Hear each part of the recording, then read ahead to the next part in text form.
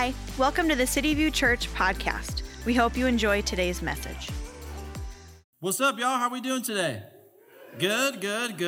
Hey, who's excited about, I cannot believe we won. Is that not crazy? I never win anything. Does anyone else feel that way? You're like, you entered in like thousands of sweepstakes. You're like, and you didn't get it again. But hey, God is kind to us. I love it. I mean, just the amazing things he's done for us. The two big gifts, if you remember last year, that helped do all the renovation in these buildings over here. Amazing. Thank you, Jesus. And then this as well. Absolutely incredible. To pile on what Josh said, what Josh was talking about is, I love in Genesis when Jacob wakes up from a dream and he wakes up and he's in the presence of God and he says, "How awesome is this place? I was standing in the house of the Lord and I didn't even know it."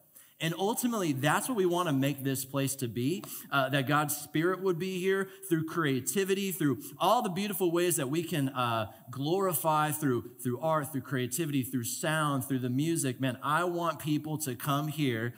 Can I get an amen from somebody? And they're like, man, God was in this place and I didn't even know it. So bring all your friends, invite everybody. I'm excited. So we are in Revelation. For those of you who don't know, my name is Jared. I am not the lead pastor. That would be my man, Jeremiah Semler. Can we please give it up for our lead pastor? Yes, he has taken the week off, but is back here next week. Excited for that. If you're new to church, we've been in, or City View specifically, we've been in this series titled Thriving Church, where we're going through the book of Revelation. So what I want to do, we're going to get into one of the most kind of intense letters that Jesus speaks about in Revelation to his church. And I'm going to pray, I'm going to tell a story, and then we will jump in from there. Sound good? All right, let's get it. God, I just thank you so much for today. I'm so just humbled, Lord, that you would always just be in the midst of just our gathering. And Lord, that you would that you speak to us, that as David said, Lord, that you've shown us that you're real. Would you continue to do so? Lord, I pray that all the prayers that we had mentioned for people that we want to know you, God, I ask that you would answer those prayers. We know you're already answering them and working on the people that we have spoke about today and we thought about in our heart. But God, I pray that some of the people that we prayed out loud for this year would be the year they come to know you. I pray, Lord, that you would fill this place with your Spirit. You do something that just no man can do, no sermon could do. But God, you can, with your presence, change everything in an instant. I pray for healing in this place. I pray for encouragement in this place. People watching online, I just ask, God, that you would speak to us through your word. Maybe we'd be built up, encouraged, and just sent out to do what you've called us to do. We love you so much. In Jesus' name, everybody said, amen, amen, amen. Have you ever driven out of your way to get some type of food or drink? How many of you will drive out of your way? You're like, I've got to get that drink, that beverage, that food, whatever it is. My guilty pleasure is coffee. How many coffee fans out there? Let's just do a poll of the room. How many of our big Starbucks fans? We got some Starbucks fans. Okay, we like the dark roast. How about Dutch Bros? We got some Dutch Bros is a church favorite. Black Rock? Okay, we're mixing it up. And everyone's like, forget that. My house, right? Folgers, baby. We or whatever you're doing. You know, I also love the house coffee as well. I did this one day. I'll tell you this story. I'm on my way to work, and you know when you wake up, you're feeling good. You're like, man, I'm going to treat myself today. I'm going to go get that drink, even though it's kind of out of the way. I want to go get this coffee that I love from a place. I will not say what it was, but I wanted a nitro cold brew. I love nitro cold brew. All in its $8 worth or how much they charge you these days, right? So I'm on my way. I get there. I'm chatting it up with the people. Life's good, amazing. I'm going to work, and I put my drink in my truck in the little the cup holder. And I remember going, I'm not even going to sip this thing. I'm going to wait till I'm in my office chair just to have that, moment in the morning to be like, just take your first sip, and you're like, man, life is good. Paid $8 for this, not so good. But anyway, so I get to work, and I had this what they say on ESPN. They call it in basketball. It's a bang bang play, right? It's two things that happen really fast. As I was going to have this moment of sipping my coffee, as I was sipping it, at the same time as the coffee was coming through the cup, I had smelt something that was off. Something, it's not normal. You know, you drink coffee, there's a certain scent to the coffee, right? And the moment that the coffee hit my lips, I had a realization that the milk was spoiled in my $8 drink, to which I was like, I spit it everywhere. I was disgusted. And the worst part is I think I ingested a little bit of it. So then it kind of makes you nauseous. Like the rest of the day, you're like, oh, I don't even know if I want to drink water or eat food. Like, what's going to happen to me? And here's the thing. I love cold brew. I would still go back to this place. Like, I really would. I really don't know how that happens. I'm like, aren't you burning through milk like all the time? But here nor there. In the same way that drink made me sick, this is the craziest thing, is that there are churches that make Jesus sick. There are churches that make Jesus sick. Now, if you're a skeptic, you're like, wait, that's in the scriptures? You're like, I kind of like that. That's kind of, okay. I felt this way about church too. But maybe if you're a former skeptic like me, if you were to make a man-made religion, why on earth would you write some of these letters in the scriptures? Am I right? But the reality is that the story from Genesis to Revelation is consistent the whole way through, is that humanity is broken and in need of a savior, right? And so here's what we're going to do. We're going to jump into our text. I'm going to talk about, really give you a roadmap of where we're going, and we'll go from there. So, Revelation 3:14. And to the angel of the church in Laodicea write, the words of the Amen, the truth, the so be it, the faithful and true witness, the beginning of God's creation. I know your works. You're neither cold nor hot. Would that you were either cold or hot. So because you are lukewarm and neither hot nor cold, I will spit you out of my mouth. For you say, I'm rich, I've prospered, and I need nothing, not realizing that you're wretched, pitiable, poor, blind, and naked. I counsel you to buy from me gold refined by fire, so that you may be rich, and white garments, so that you may clothe yourselves, and the shame of your nakedness may not be seen, and salve to anoint your eyes, so that you may see. Those whom I love, I reprove and discipline, so be zealous and repent. Change your mind. He says, behold, I stand at the door and knock. If anyone hears my voice and opens a door, I will come into him and eat with him, and he with me. The one who conquers, I will grant him to sit with me on my throne, as I also have conquered and sat down with my Father on his throne. He who has an ear, let him hear what the Spirit says to the churches. So here's the big idea for today. Here's what I want you to know. Here is the lie that we believe. The lie that we believe is our natural ability, our power, our grind, and our success is a sign of our spiritual state and effectiveness. Or said another way, it's very easy to confuse the success that I have on the outside as an actual inward reflection on what's happening on the inside. But Jesus would tell us in this passage here that the two can be incongruent. Here's why I want you to know that. I want you to know this because ultimately, as believers, our flourishing in this life and our effectiveness in this life is a direct result of our fellowship and our intimacy with Jesus. We'll talk more about that. We'll unpack that here in a little bit. But here's where where we're going today. I'm going to start by saying I want to share three things that Jesus is not saying in this passage that I think are really imperative. The second thing I want to talk about is I want to talk about the real problem of this church. And lastly, we'll talk about the antidote. So if you like taking notes, here, I got your back today. We'll start with three things that Jesus is not saying. He's not saying. Ready? Number one, we have to deconstruct some misnomers in this text before we build it up, right? First thing, Jesus is not saying that he was created by God.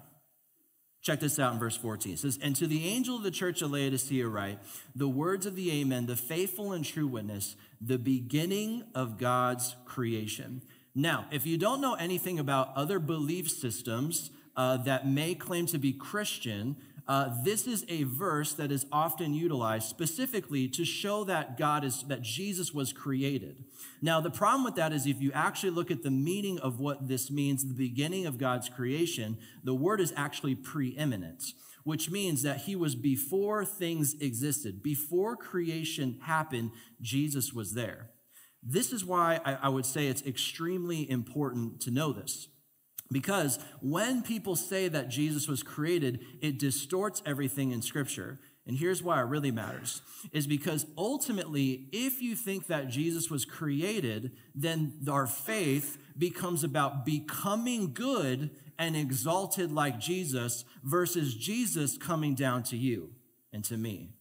It becomes, how do I get better and how do I become perfect? Because if Jesus was created, that means I can attain his perfection too. And the problem is, then it becomes about us trying to get up to God rather than God coming down to us. So important. You know this, that Christianity is the only identity in the universe that is received and not achieved. It's a huge difference. This is not about good people getting better. That's not the gospel. The gospel is about God saving bad people, aka us, across the board. And so it's imperative to know that this is not saying that Jesus was created. Because the key thing, if you're new to church and Scripture, make sure that your Scripture has to interpret Scripture. Meaning, you can easily take a verse and sort it to your interpretation or whatever the belief system is, but Scripture has to interpret Scripture. Check out what John says in John 1. He says, "In the beginning was the Word, Jesus. And the Word, Jesus, was with God, and the Word was God. He was in the beginning with God. All things were made through Jesus, and without Jesus was not anything made that was made. In Jesus was life, and the life was the light of men. The light shines in the darkness, and the darkness has not, shall not, will not overcome it." Scripture has to interpret Scripture. Paul says this in Colossians. I love Colossians 1. He says, "He is the image of the invisible God," which is to say, if you want to know what God the Father looks like, look at his Son. The firstborn of all creation. Another verse people like to twist. Oh, it says firstborn, meaning he was created and then, no. Same thing applies. Preeminent. He was before all things. Check this out. Firstborn of all creation, for by him, all things were created. In heaven, so the skies, the earth, the heaven, and on earth, what is visible, what we can't see, where the thrones or dominions or rulers, authorities, all things were created through him and for him, which is an amazing thing because that means that you and I are created by God for God, which is such amazing good news. I'm not just created by God. I actually have a purpose. I was created for him. When we are connected with the Lord, that is like the highest level of living, right? And it says, "And he is before all things, and in him all things hold together." It's like, man, we literally only have breath because of what Jesus is doing right now. We can't do anything on our own. Let's not get it twisted. It is because of Jesus and only because of Jesus you and I are here today.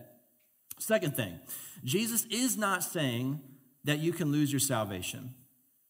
This is going to be the biggest one today. When people read this letter to this church, they start to freak out. They get a little nervous. I want to dispel that.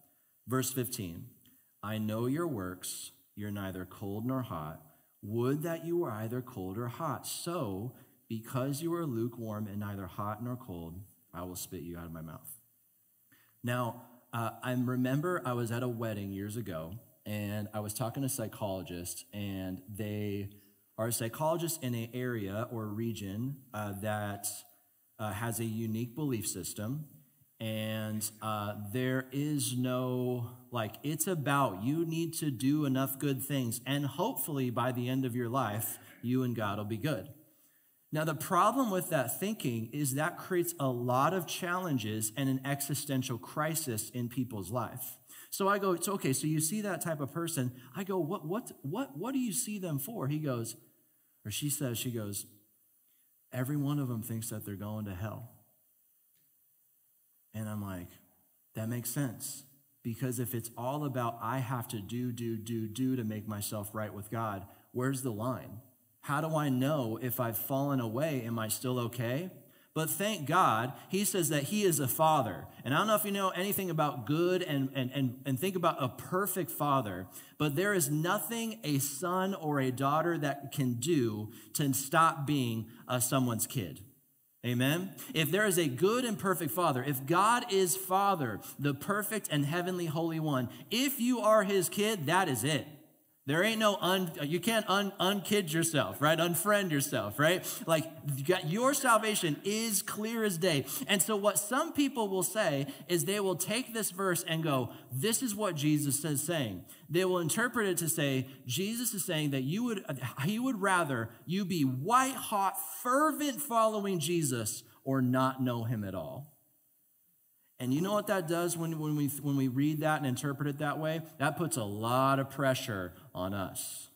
And all of a sudden I go, oh my gosh, am I not doing enough? Like, is Jesus going to spit me out of his mouth? No, that's not what he's saying. Remember, Scripture has to interpret Scripture. Check this out, 2 Peter 3, 8 through 9. But you must not forget this one thing, dear friends.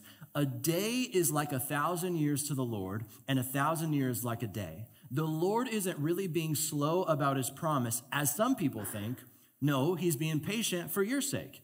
He does not want anyone to be destroyed, but wants everyone to repent. Of what? Sin, to change their mind, to say, I can't save myself. I need a Savior. He's saying, he doesn't want anyone to be destroyed. He wants everyone to repent. So then what is Jesus talking about here? What he's actually referring to is the city's water problems. Very interesting. Where Laodicea is, nearby is a place called Hierapolis, which was known for their hot springs. Nearby as well, it's kind of a tri-city area, was Colossae. Colossae was known for their cold water. Now, we know, hot water is an amazing thing, right? Nothing like a hot shower. Or we wash our hands with hot water to kill bacteria. We boil water, hot water to cleanse things, etc. On the flip side, cold water is refreshing. Who doesn't love a fresh, cold water, etc.? Or even, how many cold plunge fans in the room, right? We know that cold plunge, it decreases the inflammation. You people feel good after. So what Jesus is saying, he's saying, if you know about Laodicea, you'll understand that because of the geography of the city, the water had to be piped in from a hot spring. The problem was, by the time the water got to the city, it was lukewarm. But not just lukewarm, it came via aqueducts, which would gather a lot of minerals and nasty things. I liken it to I'm not really a fan of Maricopa County water. It's kind of like that. Or you could say Flint, Michigan water. Whatever can get the idea across. It's not good, and it does make people sick.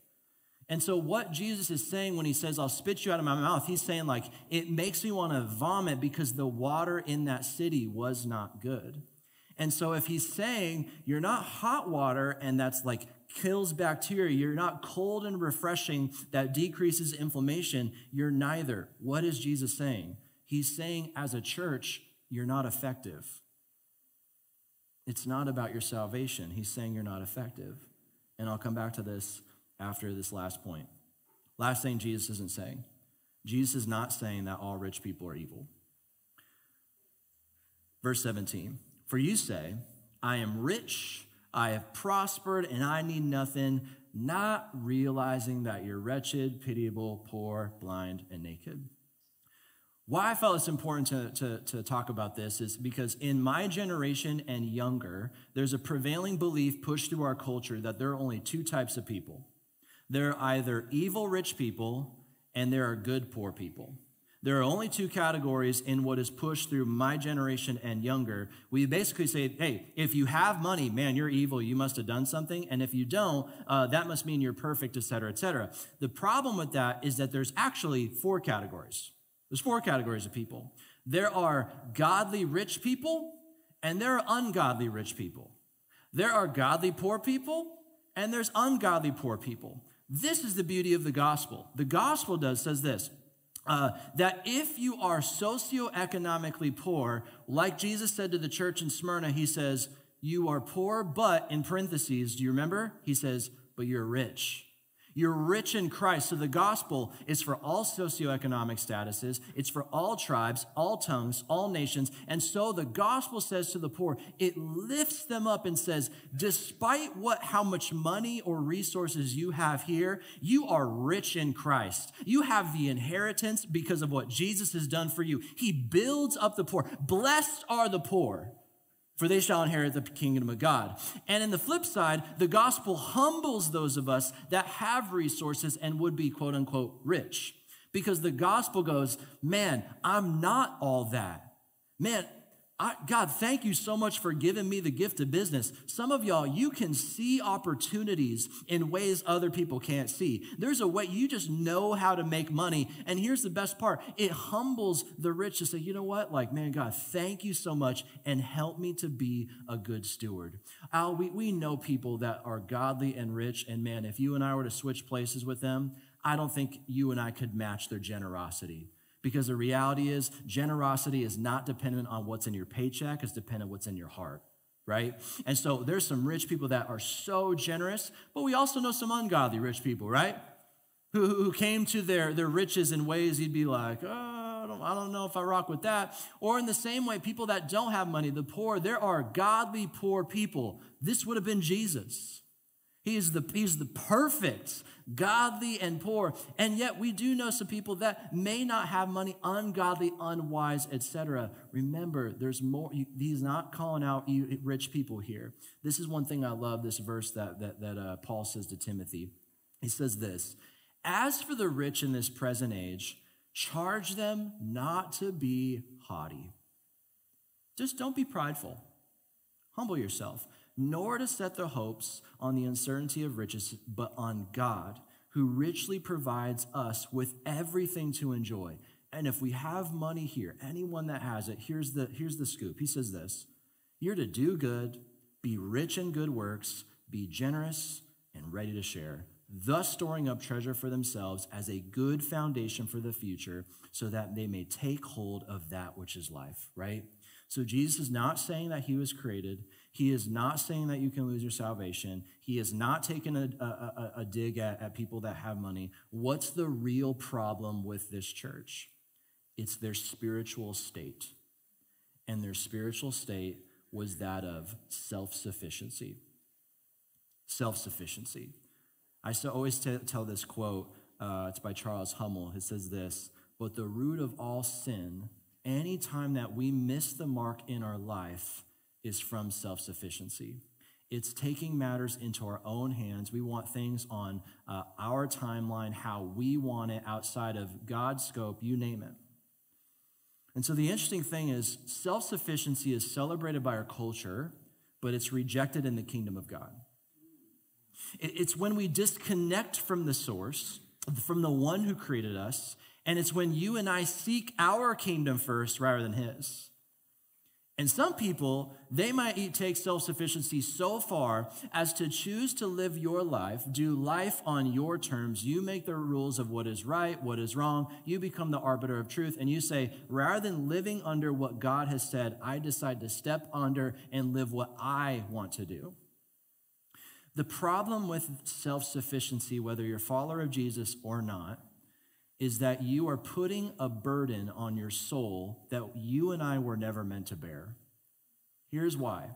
Because if it's all about self-sufficiency, that means it's all up to you.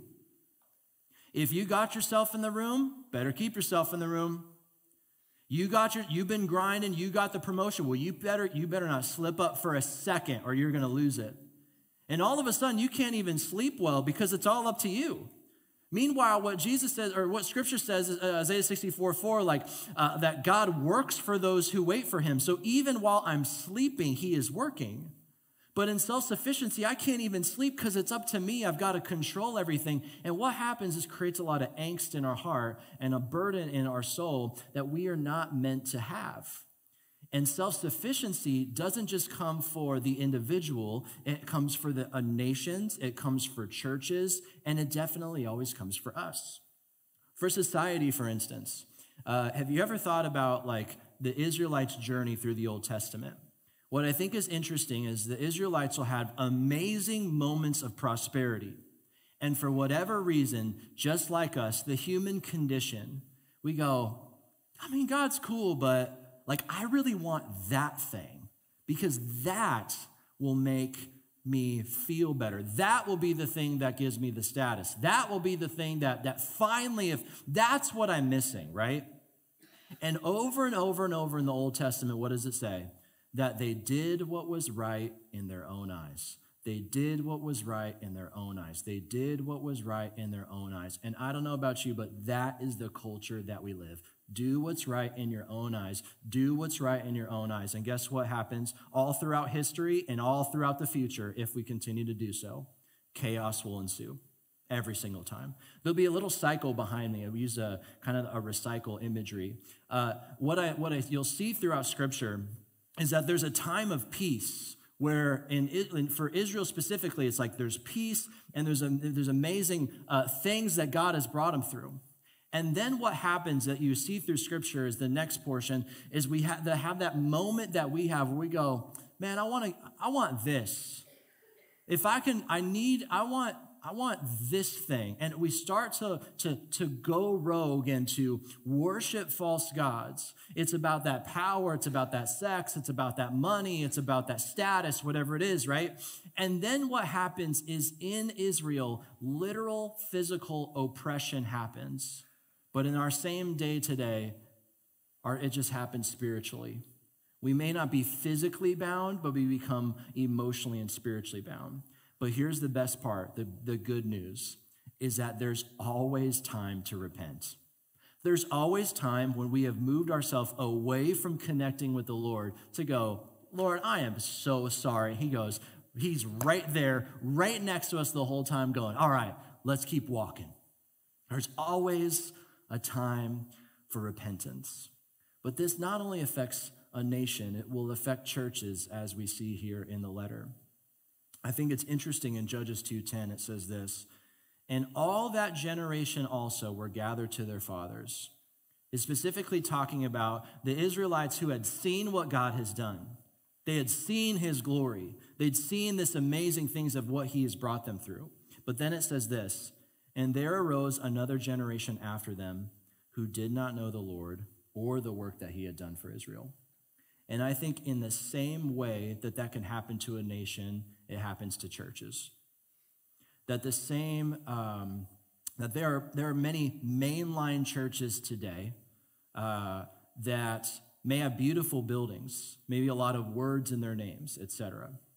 That through certain theological missteps and just little things, as we've talked through Revelation, little bit of toleration here, little bit of switching up here, little get here, and then all of a sudden, I've been hearing preachers lately who are sitting up at a place like this in a church, preaching, and you start to hear the message, and I was listening to one recently, it was what Jesus really came to say is he really was about, you gotta be yourself.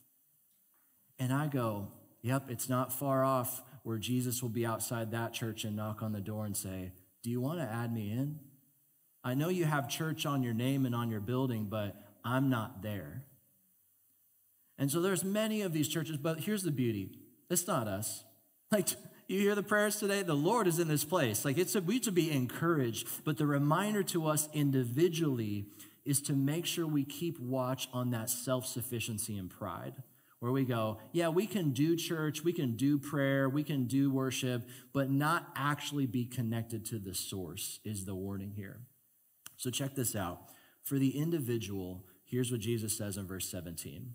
He says, for you say, I am rich, I have prospered, and I need nothing. And then he says this, not realizing that you're wretched, pitiable, poor, blind, and naked. What I think is so interesting about Jesus right here is he is saying that you don't realize it because you're not aware.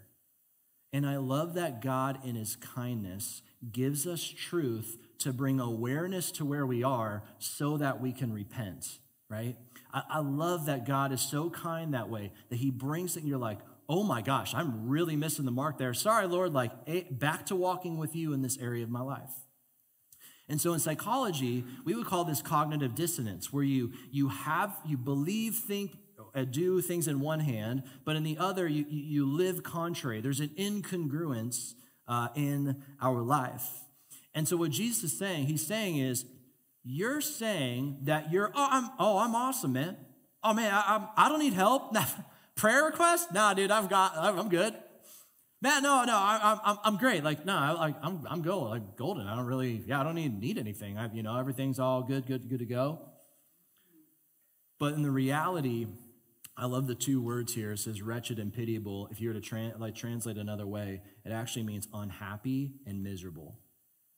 You're unhappy, you're miserable. And Jesus is like, you're saying this stuff on the outside, but let's be honest. You're unhappy and you're miserable. Come on, right?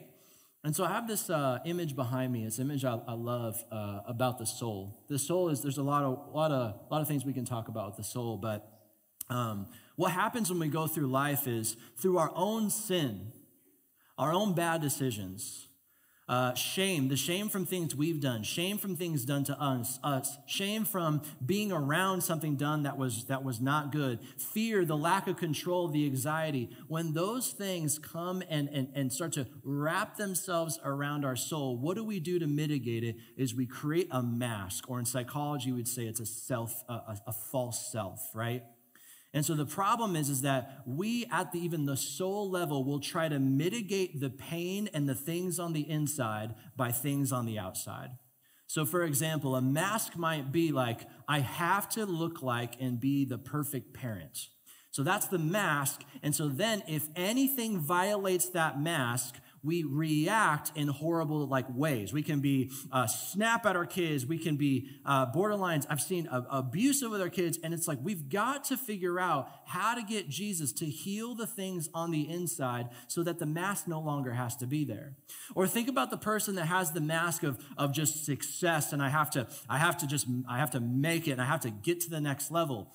But the problem is that behavior is driven by trying to overcome sin, shame, fear on the inside through some external force on the outside.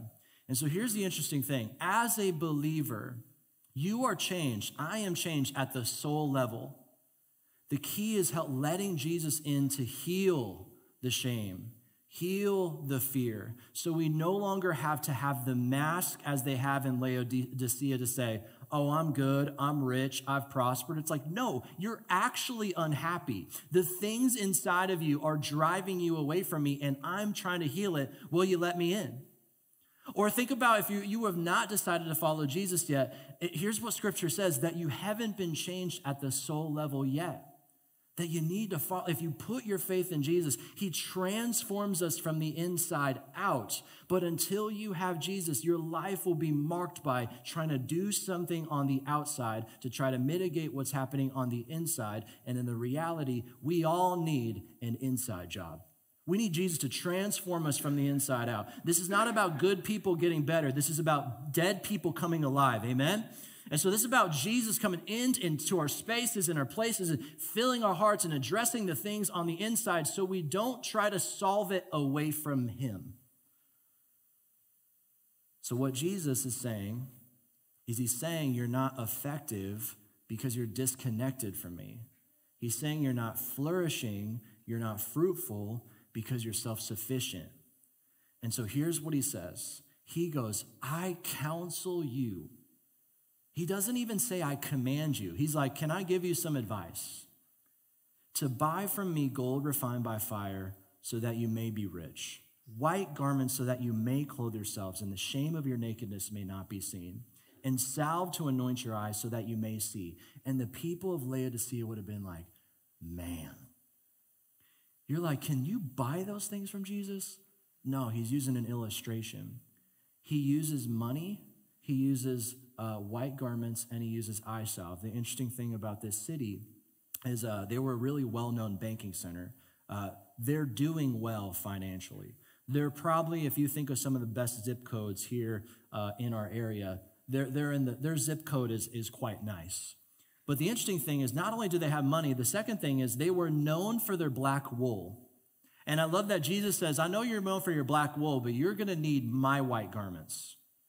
Then he talks about the eye salve, which is interesting because there in that city, they had a medical facility that was known, that people would travel from all over to get their eye salve. And so what Jesus is saying, he's saying all that stuff that you have or the things on the outside, they mean nothing.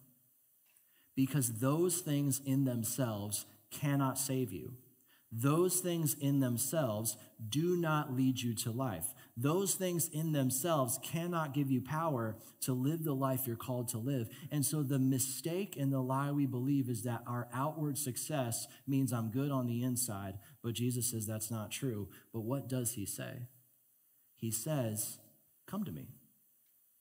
I love when he said this in Matthew 11. He says, one of my favorite verses, come to me, all you who are weary and heavy laden, and I will give you soul rest.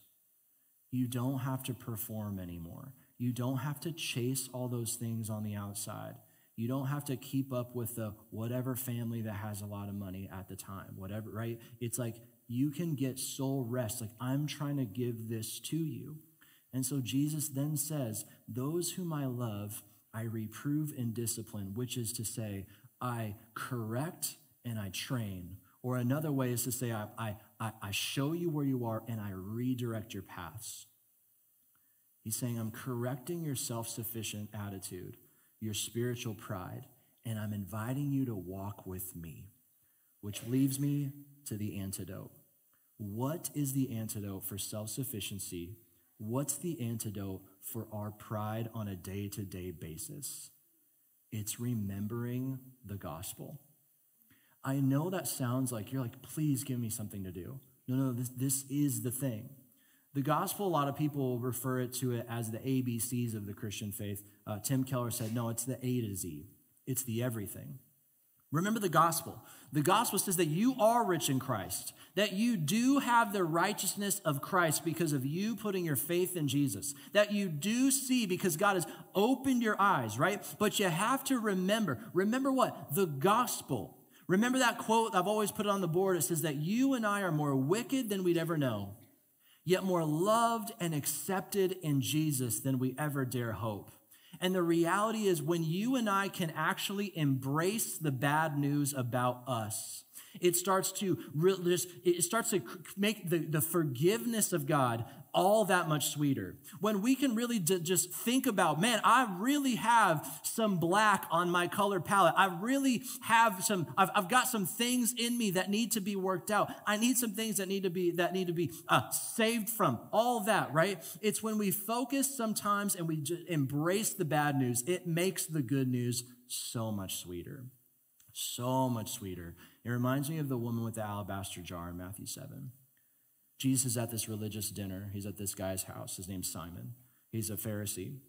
And Jesus is there. This woman, it says a woman of the night, comes in with her alabaster jar and pours it all out on Jesus' feet. The alabaster jar, in some people and historians would say, this is similar to a life savings. She's pouring out everything in worship. And all of a sudden, Simon in his mind goes, if Jesus even knew who was touching him, he would have no business with her like right now. Jesus, knows his thoughts, goes, Simon, can I ask you a question? He says, sure. So he tells him a story. Essentially, it's this. There's two people that owe the master money. One person owes a little, one person owes a lot. The master forgives them both. He says this, Simon, which one do you think had more love for the master? He says, I suppose it would be the one who got forgiven more. He said, Simon, you've answered correctly. And then he says this. He says, basically, since I've been here, you've done nothing for me, but this woman has spent her life savings in worship at my feet. And then he says the most fire verse, in my opinion. Therefore, I tell you, her sins, he doesn't mince words, which are many. She's done some things. He's done some things. We've done some things. Are forgiven. For she loved much, but he who is forgiven little loves little. realizing how forgiven you and I are what promotes the love for Jesus in our soul, which fights against the attitude of pride and self-sufficiency. But for those who've never put their faith in Jesus, when he says, listen, that you need my riches. He's saying you need my white garments. He's saying you need my eye salve. That's the call to you. But here's the interesting thing. It's about what Jesus says next. He says this, behold, I stand at the door and knock. If anyone, now the individual, hears my voice and opens a door, I will come into him and eat with him and he with me. And when we're talking about believers here, what he is referring to is fellowship. He's saying, hey, there's some areas in your life like that you are self-sufficient in. Maybe it's your entire life, whatever it is, right? He's saying, hey, I'm knocking on the door. Can we just have a meal together? Do you notice that Jesus is not prescribing a ton of religious activities for you to do, but he says, can I just spend time with you at the table? Can we just hang out? I know you've been stressed about that thing. You want to talk about it? Hey, I know you're feeling shame from that thing. Can I remind you again that you're forgiven? That I say that shame, I took it away on the cross. Can we just sit and talk? And I love what John says this in John 15. He says, already you are clean because of the word I've spoken to you. And then he says, abide in me and I in you. Abide in me and I in you. As the branch cannot bear fruit by itself unless it abides in the vine, neither can you unless you abide in me. And then he says, I am the vine, you are the branches. Whoever abides in me and I in him, he it is who bears much fruit. For apart from me, Jesus says, you can do nothing. Why was the church of Laodicea ineffective? Because they were not abiding in Jesus. And it's not about doing more activities. I'm not trying to heap any burden on you. It is to let Jesus in the door and have a meal with him, which I like food, and I would like to kick it with Jesus. I don't know about you. So I'll close with this. Ben, you can come on up. For those who have never put their faith in Jesus, that is the call today.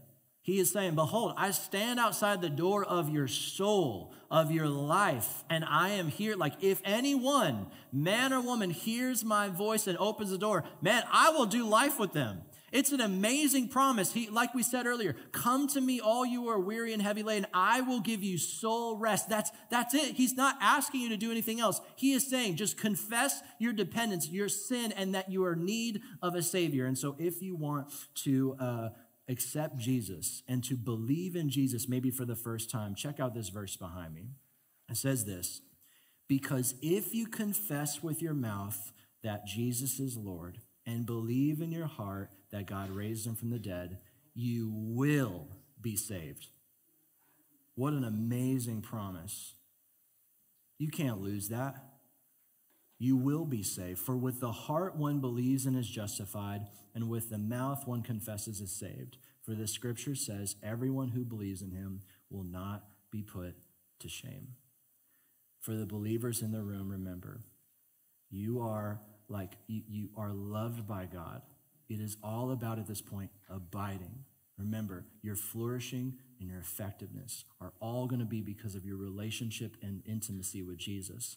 But for those of you who've never put your faith in Jesus, if we can bow our heads and close our eyes, I want to lead you in a prayer, if this is your moment.